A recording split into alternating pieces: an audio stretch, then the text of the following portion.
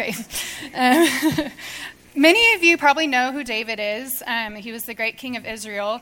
And some of you may know a little bit about David and Jonathan's friendship. But to understand a little bit more about this chapter and why I'm using an Old Testament passage to talk about service, we need to actually flip back a few pages.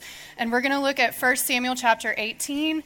And I really don't want to talk the whole time. So I'm going to just say, can someone read several times throughout this? And if the verse comes up, just stand up where you are and read loudly so everyone can hear. But 1 Samuel 18, verses 1, 3, and 4, and if someone can read these for us, that'd be great. Okay, thanks. So Jonathan was King Saul's son, which meant that he was actually the next one in line to be king after Saul, his father, passed away. But God had chosen David to be the next king. And Jonathan knew this, and so he willingly gave up his own place of authority and served him by loving him as his own soul instead of resenting David. And this is shown when he takes off his robe and his armor and he gives it to David. Jonathan asked David to remember him and his family when David did take the throne. And because of their friendship, the two men made a covenant, and David promised that he would do that. So now we can come back to 2 Samuel 9, and David has finally become the king. And in verse 1 it says, "And David said, 'Is there still anyone left in the house of Saul that I may show him kindness for Jonathan's sake?'" Now, Jonathan's probably been dead for years at this point, but not only does David remember his covenant with Jonathan, he intentionally seeks out a way to honor it. I want you to notice in the passage how many times the word servant is used and how many times the word king is used. And it's actually 10 for servant and 9 for king. And when the word servant is used, it's usually referring to Mephibosheth or Ziba or actual servants that worked in the households. And obviously when the word king is used, it's referring to David. But the irony of this passage is that the true servant is David. In David's day, it was common and actually even expected that when a new king would rise to power, he would eliminate all of the previous supporters of the old king. And so just imagine for a second you're Mephibosheth and you hear the king calling your name to come before him. Like, he's probably fearing death, and rightfully so. But instead, David sought him out, calling him by name for the purpose of honoring him as a son. And I want you to look back through again and count, or just notice, the number of times the passage uses the word son or grandson. It's 12. And those words refer to Mephibosheth. This lame man, he was an enemy of the king. He now has a royal inheritance, and he is part of a family because King David chose to serve him. If you look up serving in the dictionary, some of the definitions I found say helping, assisting, giving, or performing duties or services that benefit another. So this is exactly what David did for Mephibosheth. And guys, isn't this how Christ served us? Jesus is the more perfect David. We are lame and crippled. We deserve death. We are paupers in the presence of a king. And yet he summons us by name, not just sparing us from what we deserve, but calling us into his family and giving us an inheritance at his table forever. Jesus, like David, laid aside all of his rights as king to serve those like us and Mephibosheth who are crippled by sin. We don't have very many quiet moments in our day, so I just want to give you guys a couple of minutes to reflect on this and let it sink in. Think about the infinite ways that God has served you through Christ. And then I also want you to think of a story of when someone loved you and served you, and tuck that away in your mind for later. And I'm just going to give us a few moments of quiet.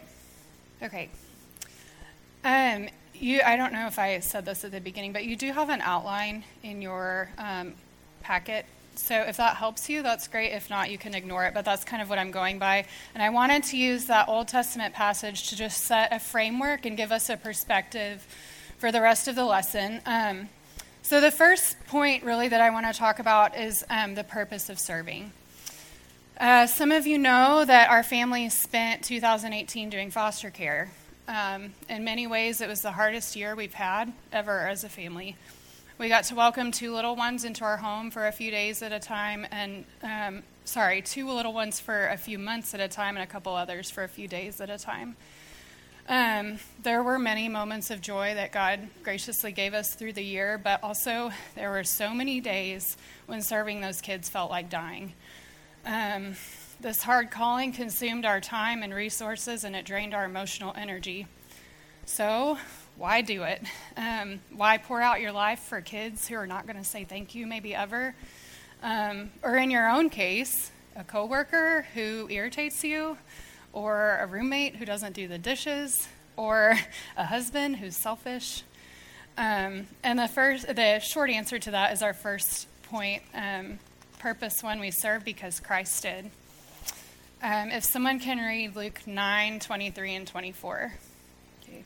So serving does feel like dying. When Jesus picked up his cross, he wasn't just, carrying it around because that seemed like a good workout, although I'm sure it was, or it was, something productive for him to do that day, but he was carrying it to the place where he would die, and he calls us to do the same. We serve because he did.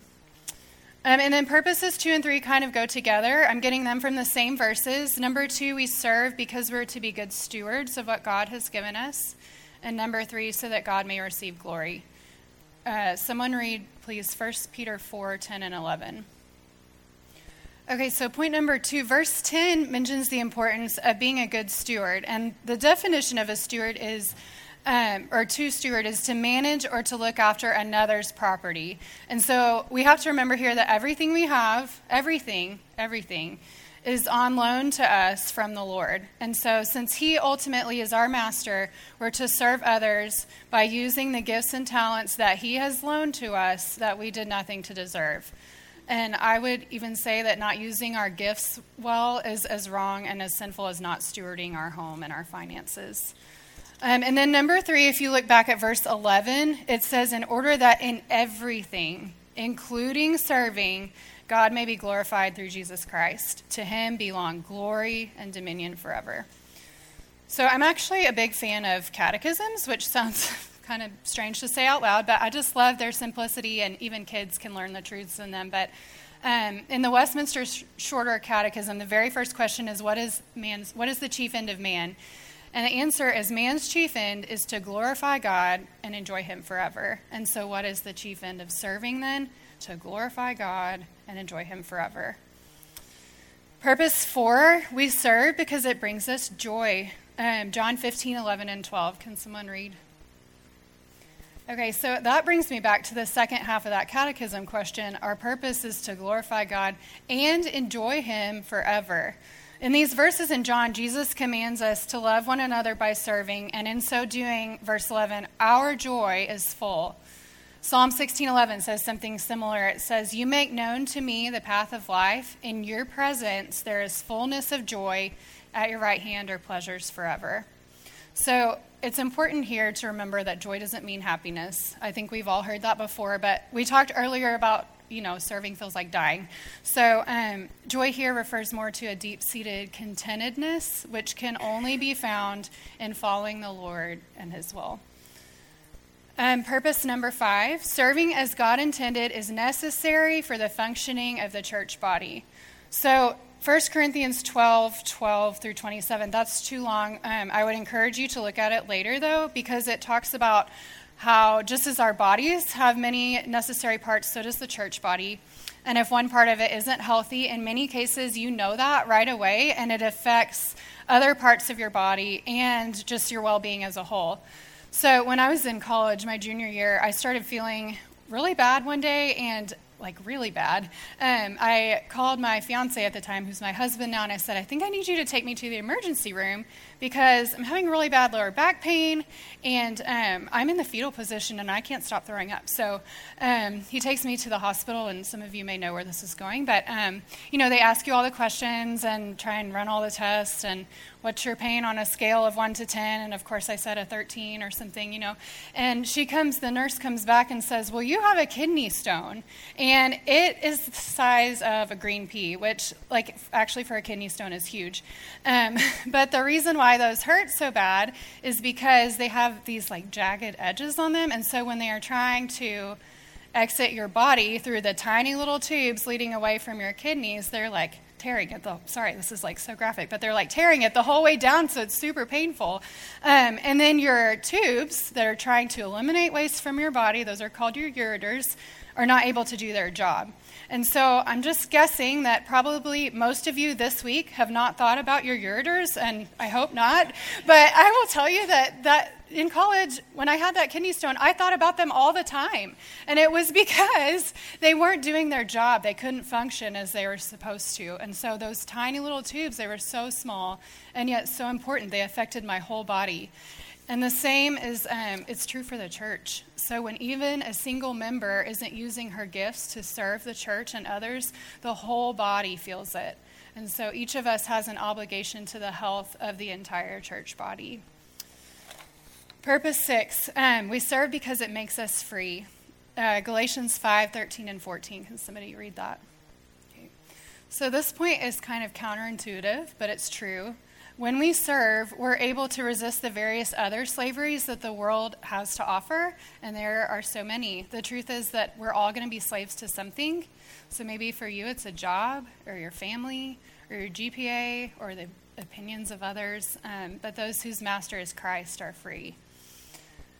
And then purpose number 7, serving brings eternal life as our inheritance. Colossians 3:23 and 24. Whatever you do, work heartily as for the Lord and not for men, knowing that from the Lord you will receive the inheritance as your reward. You are serving the Lord Christ. So just as Mephibosheth received a seat at the king's table and was treated as a son, we will also be one day seated at our king's table as his daughters and as his bride when we choose to work heartily and to serve the Lord Christ, as those verses say. Our obedience brings far greater rewards than we can even imagine. And so if that's not motivation to press on towards the goal of seeing his face one day, then we need to examine our hearts. Okay, I'm going to move on to our next big point, which is the posture of serving. And I believe that in order to be able to serve as God intended, we have to have the correct posture. And I'm not referring to, sitting up straight, but like the position of your hearts. What is your heart like? In the Old Testament, God told the Israelites over and over that he wanted their hearts. And so the priests could go through all the correct motions and make endless sacrifices in the temple for the sins of the people. But this was not pleasing to the Lord when they did so without acknowledging him. So Hosea 6:6, this is the Lord speaking. He says, "For I desire steadfast love and not sacrifice, the knowledge of God rather than burnt offerings." And the same is true in the New Testament as you keep reading. God always praises the service of those whose hearts are right before him. So the widow who offered 2 pennies was praised over the Pharisees, who were very religious people. But Jesus referred to them in Matthew 23:27 as whitewashed tombs. Outwardly, they appeared to be doing all the right things and to have it all together, but their hearts were a mess, and that is what the Lord wanted. He ends up saying, "Woe to you." So what does it look like to serve the Lord with a correct heart posture? Number 1, we serve by humbly remembering. Looking back at the story we read in 2 Samuel 9, it seems radical, actually, that David would choose to serve Mephibosheth in the way that he did, because kings don't often give up places at their table to people who are handicapped and who don't have anything to offer. Even if you think about our culture today, important people tend to dine with important people. You don't often hear about presidents or billionaires having meals with commoners, and much less including them in their will. That would just be crazy. So the only reason David was able to do that for Mephibosheth was by remembering what Jonathan had done for him years before. Jonathan had given up all of his rights as the future king for David. And David humbly remembered this and was able to remain faithful to the covenant he'd made with Jonathan and ultimately to the Lord. So I had you a few moments ago come up with that story in your mind, and I want you to bring it back out of when someone served you. The one that comes to mind for me is when we were doing foster care this last year. The girls in my MC served me and our family so well. For months on end, these girls set aside their schedules and their resources to love me and the kids in our care. We were the ones who signed up for foster care, but they were the ones who lovingly carried our burdens. Sorry. when it felt overwhelming to wake up in the morning or the middle of the night and selflessly serve our foster children again, often the thing that kept me doing it was remembering Gretchen Clark picking up all my kids and taking them to her house for a few hours so I could grocery shop alone. Or Shanae bringing me coffee and crying with me at, crazy early in the morning. Or Kristen Lewis bringing me food and praying with me while she had 2 busy little girls at home. I loved and served the children in our care by remembering the kindness shown to me when I did nothing to deserve it. Okay, and this doesn't have to be awkward unless we make it, y'all, but I feel like telling and hearing these stories is so powerful, and so I just actually want to spend a moment doing it, and just to kind of set a few parameters. Keep it short, please, like 30 seconds or less. I'd prefer if it was somewhat recent, and then if you go to Prov Road, if you could maybe share something that someone at Prov Road did, and you can just stand up where you are. Please be brave. I do feel like hearing these things changes our hearts. So if you have something to say, we can't hear all of them, but I hope these are stories that we'll keep telling and hearing. Okay, keep telling these. This is great. Keep telling them in your MCs, keep telling them in your fight clubs, but we serve by remembering. And if you couldn't think of a story of a time when someone has served you in this way, you can still serve by humbly remembering what your Savior did for you. 1 Samuel 12:24. Someone read this, please. You guys, remember, he's done great things for all of us. And if he never did anything else except die on the cross to forgive us of our sins, that's more than enough reason to faithfully and obediently serve him and the ones who he has put in our paths. Okay, posture 2, we serve by continually emptying ourselves and trusting the Holy Spirit to fill us again. Philippians 2:5-7. Okay, so I feel like Christ-likeness in this area of serving is so hard to accomplish. And we might find ourselves asking the question, I for sure have asked this before, how do I pour myself out for others when I'm pouring from an empty cup? Raise your hand if you've said that. Guess what? You don't have to. That's great news, you guys. Romans 5:5. God's love has been poured into our hearts through the Holy Spirit who has been given to us. And when you look at that phrase there, God's love has been poured, it refers to an ongoing action or experience of pouring. So it's a past action with continuing results so that we keep experiencing and tasting his love and his strength through all of eternity. So as we empty ourselves by serving others, his Spirit continues to fill us and pour into us so that we don't ever have to pour from an empty cup. He is the fountain of life, and he never runs dry. Posture 3, we serve by knowing that we're seen. 2 Chronicles 16:9, for the eyes of the Lord run to and fro throughout the whole earth to give strong support to those whose heart is blameless toward him. His eyes run, they're in a hurry to give support to you. You, Abby Schill, and you, Ashley, and you, Jill. His eyes run to give support to you throughout the whole earth amidst everything there is to see, all the things that he sees, all the chaos. He sees you. That's powerful, guys. I wrote this blog a few months back. It was a few months into our foster care journey, and I'm just going to read a couple pieces of it because I feel like it speaks to being seen. So, there isn't one area of life that our foster daughter hasn't touched. In a little over 3 months, she's left a mark on our bank account, on our kitchen table, all over our schedules, in our marriage, in our parenting, and on our hearts. She's taught us a new way to live, which I sometimes appreciate but often resent. I feel completely spent in almost every way, almost all the time. I have consistently felt ill-equipped, defeated, angry, stressed, and impatient. On an especially trying day last week, I sent the girls to the backyard, sank to the kitchen floor, and burst into tears. The weightiness of foster care once again hit me like a ton of bricks. We were discussing our situation in the home of some friends recently. We were called to be foster parents, but we often wish that we weren't. One of our friends in our MC responded simply, God sees you. And those 3 words have changed everything. When I got home later that evening, I looked up the Bible passage, Genesis 16, which inspired Burke Lewis's words to me. To paraphrase, a woman named Sarai could not have children, so she told her husband to sleep with her slave Hagar in order to continue the family line. Afterward, Sarai became bitter toward Hagar and severely mistreated her, so much so that pregnant Hagar ran away to the desert. Alone, empty-handed, and afraid, Hagar met the God who sees by a stream in the desert.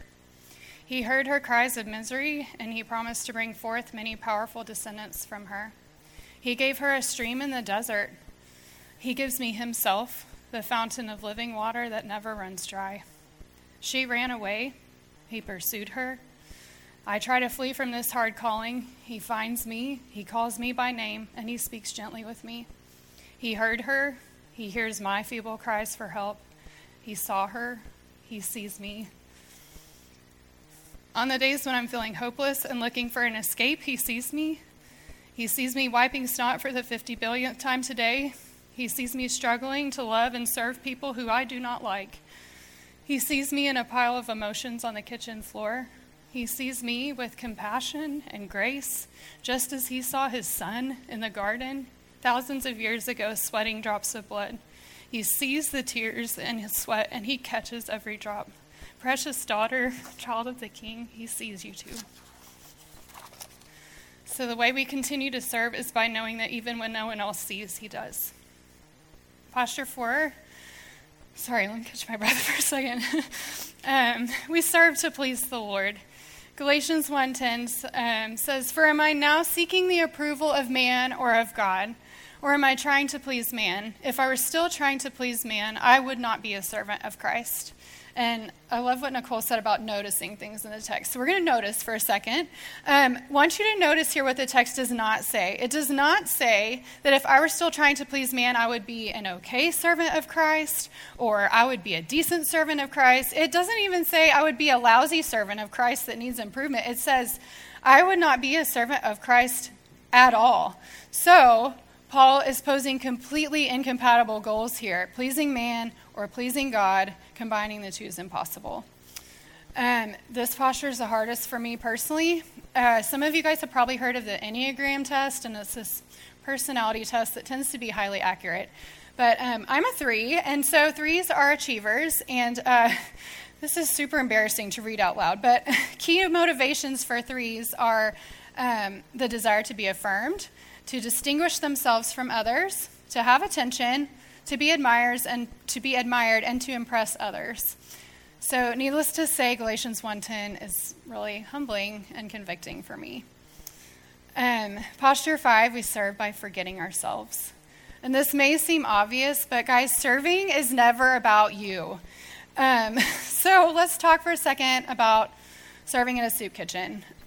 Many people, even unbelievers, volunteer for things like this because, why? It makes them feel good. Exactly, yes. And quite honestly, this has been me, and it's probably been you in some situations. But if the reason that you are serving at a soup kitchen is to make yourself feel better and not to be the face of Christ to your neighbor, that is not the correct heart posture, and that is serving yourself. Matthew 6:33, "Seek first the kingdom of God and his righteousness, not your own satisfaction, and all these things will be added to you." Okay, posture 6, we serve wholeheartedly. There's a poem by Joel Briscoe, and it's called "Meet Me at the Mountain." I can't read all of it, but I just wanted to read the first verse because it gets at the heart of serving wholeheartedly. And it goes, "Have you met him at the lakeside? Did you hear his still small voice? Did he call you there to follow him and say you have a choice? And did half of you say, 'Yes, Lord,' and have half a mind to start? Did you think he didn't notice when you gave him half your heart?" And of course he notices. Deuteronomy 6:5, "You shall love the Lord your God with all your heart." Have you guys ever been around somebody who was serving half-heartedly? I mean, I'm sure we all can think of people. Maybe it was an actual server at a restaurant, and they just, like, their whole attitude screams, "I don't want to be at work." Or maybe it was you were working on a group project and one of the girls did her part, but she complained about it the whole time. How did you feel when you were around those people? Encouraged? Uplifted? Loved? Okay, I heard frustrated. Yeah, but okay, maybe sometimes this has been you. It's definitely been me, but So maybe you have door duty here at Prov Road one morning, and it's windy and cold and rainy, and it's too early, and it's Oklahoma, so all the things, you don't want to do it. Or maybe you have serving in kids, and you show up to do your job, but your own kids have been driving you nuts, and so you're kind of like a lousy teacher that week. People notice that. And on the rare occasions when they don't, the one who made you certainly does, and this heart posture is not pleasing to him. I want to say here, this is not where you just like white knuckle it and I'm going to have a better attitude, but we have to work at teaching our hearts the correct posture of serving the Lord with our whole hearts, because I think for most of us it doesn't come naturally. And so this is when we need to spend time in prayer, begging the Lord to turn our duties into a delight. And he loves to do that. If we keep using our minds to tell our hearts the correct posture of serving, eventually our hearts will follow. We don't wait until our hearts are right to start serving. We teach them to be right through serving. And then posture 7, we serve with eternity in mind. Everything we do here on earth is leading to the day when we will see our Master's face, and he will say to you, "Well done, good and faithful servant." And those around us will one day see his face too. Moms, your children will see his face. Your coworkers, your roommates, your family members, they'll all see his face. And what will he say to them? Maybe to some he will say, "Well done," but to some he will throw them outside into the darkness where there will be weeping and gnashing of teeth. That's in Matthew 25. By serving others with not only our own eternity in mind, but also the eternity of those around us, we can show the face of Christ to our neighbor and help build his kingdom. Through our faithful, wholehearted serving, we will be rewarded in heaven, and those who don't know him yet may have a desire to. We might not see the effects of our serving today, or honestly, even in this lifetime, but when we see his face, and when we leave this world, we'll see that it mattered. These aren't just people in physical bodies that you're serving. These are eternal souls. So what you do today matters forever. Okay, we're going to go ahead and move on to the practicality section of this. And this part is so tricky because I unfortunately cannot tell you specifically what service looks like in your life or what it should look like. And that's kind of frustrating for me because I'm an extremely practical person. And so I would love to say, Kathleen, you need to go volunteer at the Eden Clinic for 4 hours a week starting on Monday. You know, that'd be great. Like, for people like me, that'd be great. But I do think that God gives us guidelines in his word. He gives us direction. And so that as we read it and as we pray and ask him to guide us, he will do that. And so I'm just going to attempt to lay out a few of those guidelines, and we're going to walk through them, and there's going to be a reflection sheet at the end so that you can kind of think of some of these specific questions. But before I elaborate on this point, I want you to think about yourself for a second and think about if you are an underserver or an overserver. And I'm speaking from the perspective of an overserver, but probably about half of you in here are not in that boat, and so I'm going to try and address you as well. Now, in this particular moment, you might be serving exactly as God has called you to, but we all have a tendency to lean either one way or the other. So if you're having trouble figuring this out, if you're an overserver, you probably tend to say yes to things more often than you should. You serve in ways that God hasn't necessarily called you to, in seasons when you should be resting, regardless of whether or not you're gifted in a particular area. Now, if that doesn't sound like you may be an underserver, and you probably tend to say no when opportunities come up and you are gifted at them. When you have been resting for a while, you do have the capacity. You might enjoy comfort and not want your peace to be disrupted. So hear me say, neither type of person is more or less sinful than the other, but you need to know which one you are so that you can hear the voice of the Lord speaking to you more clearly. Practical application number 1. We do have choices about where and how we serve, but serving the people in our inner circle is never optional. So the New Testament continually repeats we're to love our neighbors as ourselves, but everyone has a different set of neighbors and a different inner circle. And so how are we supposed to know who those people are? And one question that I feel like is helpful to ask that will be on your reflection sheet is there anyone else who can be the best blank to blank? And so you would insert your role in that first blank and then the person who you're serving in that role in the second blank. So for me, I might say, is there anyone else who can be the best mom to Piper and Caroline? And the answer is no, obviously. I'm their only mom. I could also say, is there anyone else who can be the best wife to Andrew? Hopefully not. I don't have the option of not serving my husband. And this might look differently for you. You might say, is there anyone else who can be the best roommate to my roommate? Or is there anyone else who can be the best daughter to my parents? Or the best coworker to the person you work in the office with, like your direct office mate? And when the answer is no to that question, those are the people you must always serve wholeheartedly because they're who God has placed in your inner circle. So now, but the answer obviously is not always no. So when it's yes or maybe, then what? Let me give you a couple of examples for me. So if I were to ask, is there anyone else who can be the best kindergarten room mom for my daughter's teacher? Or is there anyone else who can be the best volunteer at CCFI? Well, the answer to those is definitely, maybe, or probably. And when that is the case, you have a decision to make. And that depends on your season, your gifts, and your capacity, and we'll get to those in a moment. But I want to stick with our inner circle for a second and talk about what it looks like to serve them. 2 Timothy 1:5 gives the example of two women faithfully serving their inner circle, their family. This is Paul speaking to Timothy, and he says, I am reminded of your sincere faith that dwelt first in your grandmother Lois and your mother Eunice, and now I am sure dwells in you as well. Because of those two women daily dying to themselves, and it is a daily thing, guys. It is a decision that you wake up and make every morning to serve your family. But because they chose to do that, Timothy knew the Lord. And of course, we have countless examples of Christ serving those in his inner circle, his disciples. Jesus often passed thousands of people every day and had to make choices about who he would serve and how.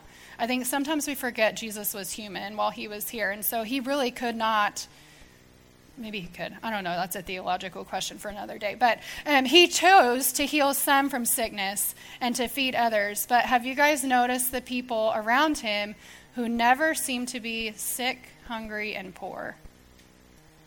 It's his disciples. And I think that's not because they, had superior immune systems or they had infinite resources. They were fishermen, and actually most of the time you read about them, they're not catching anything. But I think it's because the Lord chose to serve them and take care of them.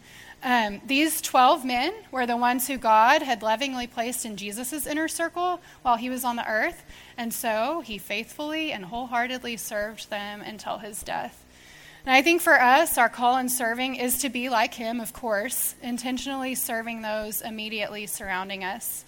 And often that doesn't require any special gifts or talents as much as it requires simple, everyday faithfulness.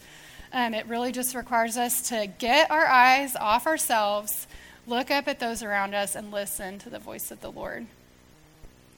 So that's about, number one, serving your inner circle. But hear me say, there may be seasons of your life when that is all you can serve, and that is okay. Practical application 2, there are seasons of serving. Psalm 1:1-3. Somebody read this, please. Okay, so those trees in Psalm 1 are actually a model for us for our lives. And I want us to look again at verse 3.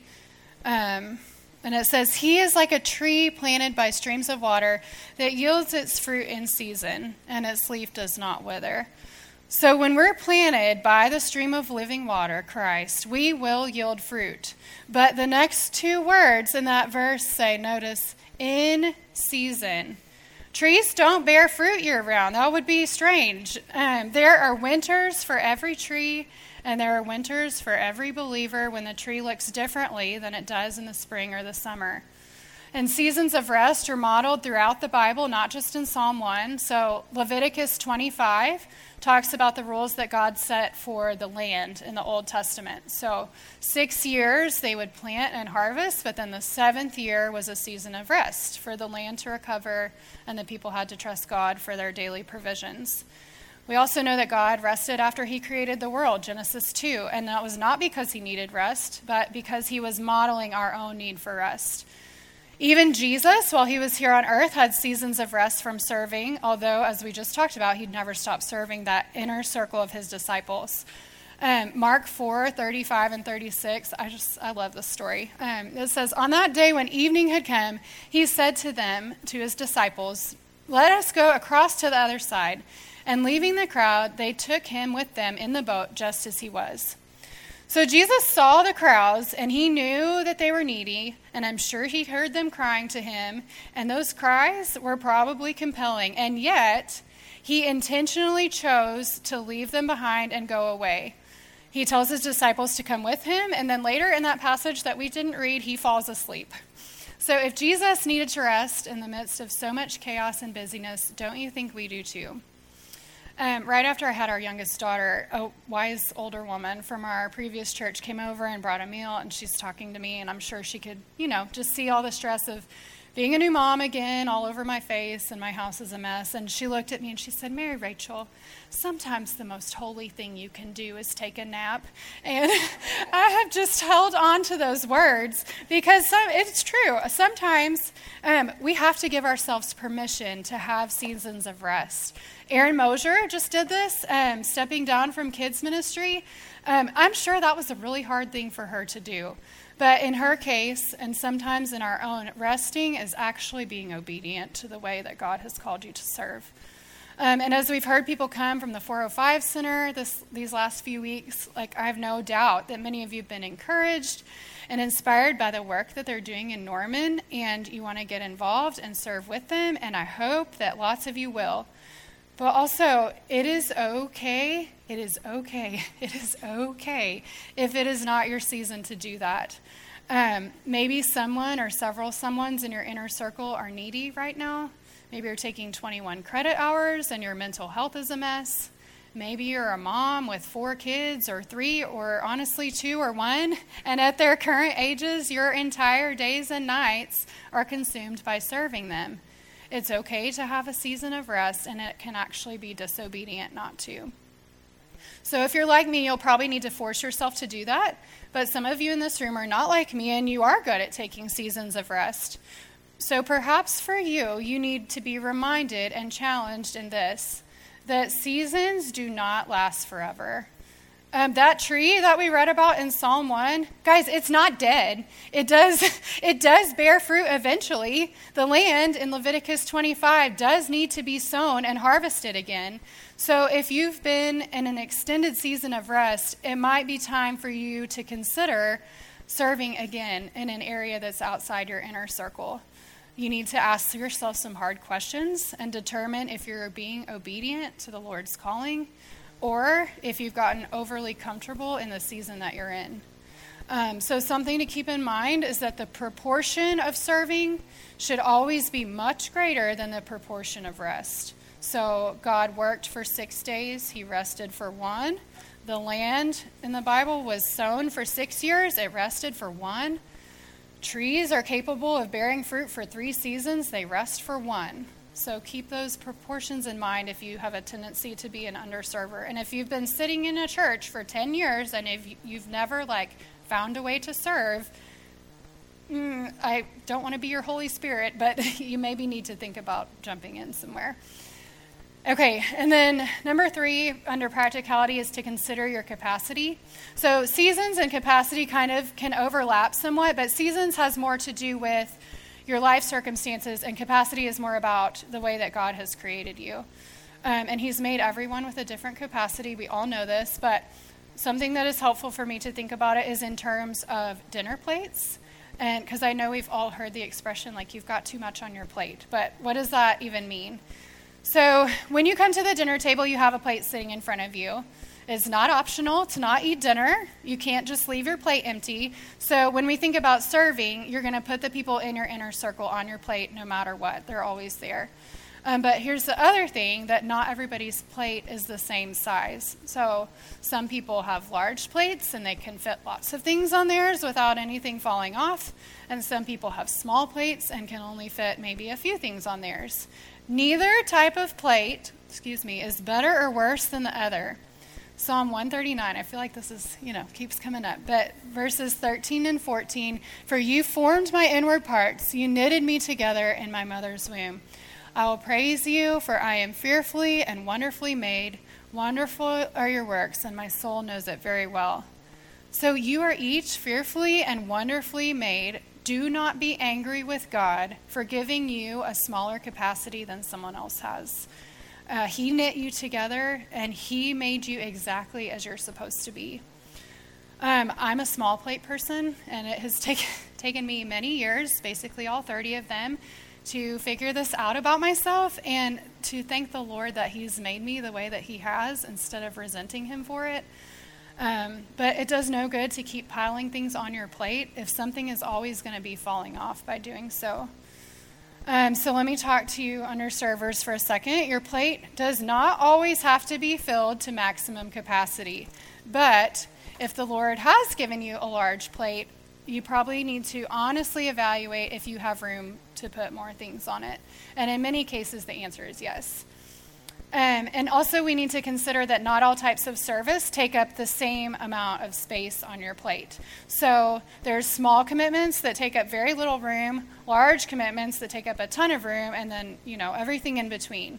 So if we think about the kids ministry back there, what Blake is doing now, what Aaron did for years, kids director, is obviously, that's a huge commitment. That takes up a ton of room and a ton of your capacity. A small commitment would be volunteering in a classroom. You show up every month or 6 weeks, teach the kids, and you leave. And then a medium commitment might be to be a lead teacher in one of those classrooms. And I think sometimes we think that serving has to be an all or nothing thing, but it doesn't have to be that way. So perhaps you have the capacity to serve in a large way that takes up a lot of space, and that's great. But if you don't have that capacity, you can still serve in small ways, and that means something. That is helpful and needed. In the end, it's not really about the quantity of the things on your plate, it's the quality. So if God has given you the capacity to serve really well in a few small ways, that's great. And if he has given you the capacity to serve well in a variety of different ways, that's not actually any better. It's still great. It's how God has created you. But it's just important to know your capacity and take the time to thank your Creator for it, even if you're a small plate person, and then walk in obedience to his will. Okay, and then number 4, practical application, is to figure out what your gifts are and then use them. And don't try and constantly be using someone else's. So earlier in 1 Peter 4:10, we read that as each has received a gift, use it to serve one another as good stewards of God's varied grace. And we've already talked about stewardship, but I want to talk for a minute about gifts. So God has given each one of us at least one spiritual gift, and often a first step towards serving is to figure out what yours is.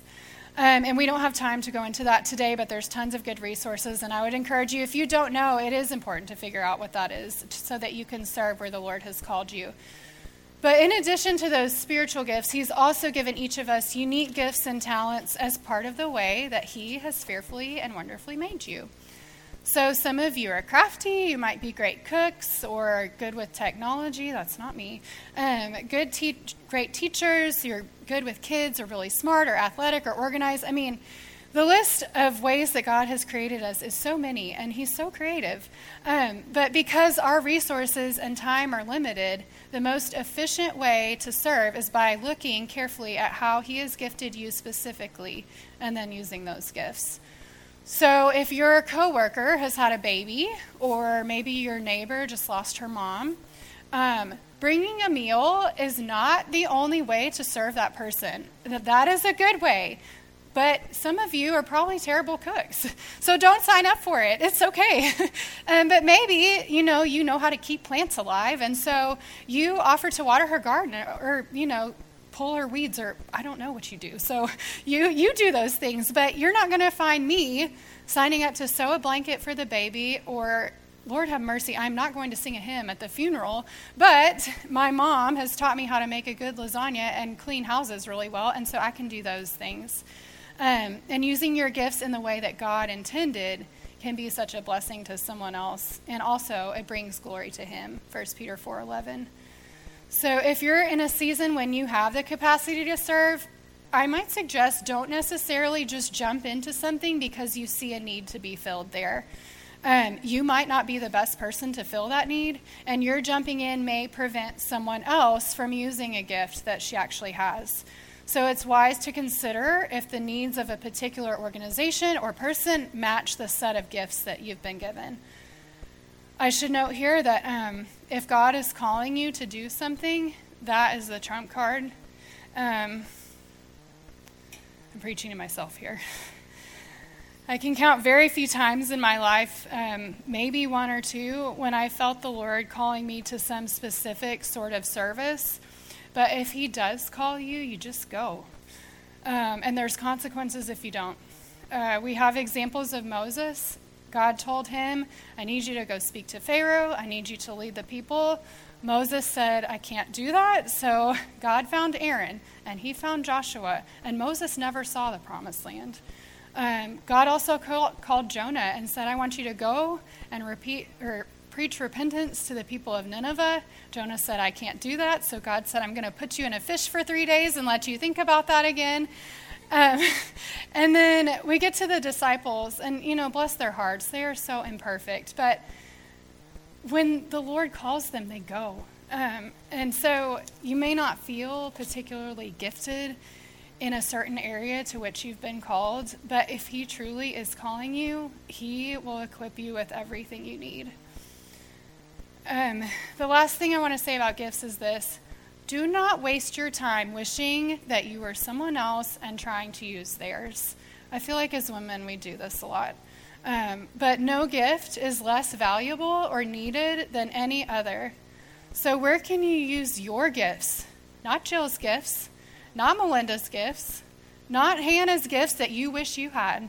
Where can you use your gifts that he has graciously given you because he knows you and he created you to serve those around you and to serve him? Okay, so we are going to have a minute, because I really don't want this I gave you a lot of knowledge, sorry. But it's not any good if we just let it sit here. So I want to give you guys a few minutes to look at the questions on your reflection sheet. And some of these I've talked about, but really think about them and then go back to that, am I an overserver or an underserver thing? And then I'm hoping that looking at this, reading through this will just kind of help you evaluate your own life and see, am I serving where the Lord has placed me? Is he calling me to something else? What should service look like in my life? So Melinda's going to come up and play quietly for a few minutes, and I just want us to have 5 or 10 minutes just to look through this, pray through it. The other girls have had group activities, but I feel like serving is very individual. And so I want to give you personally quiet time just to let this settle in and think.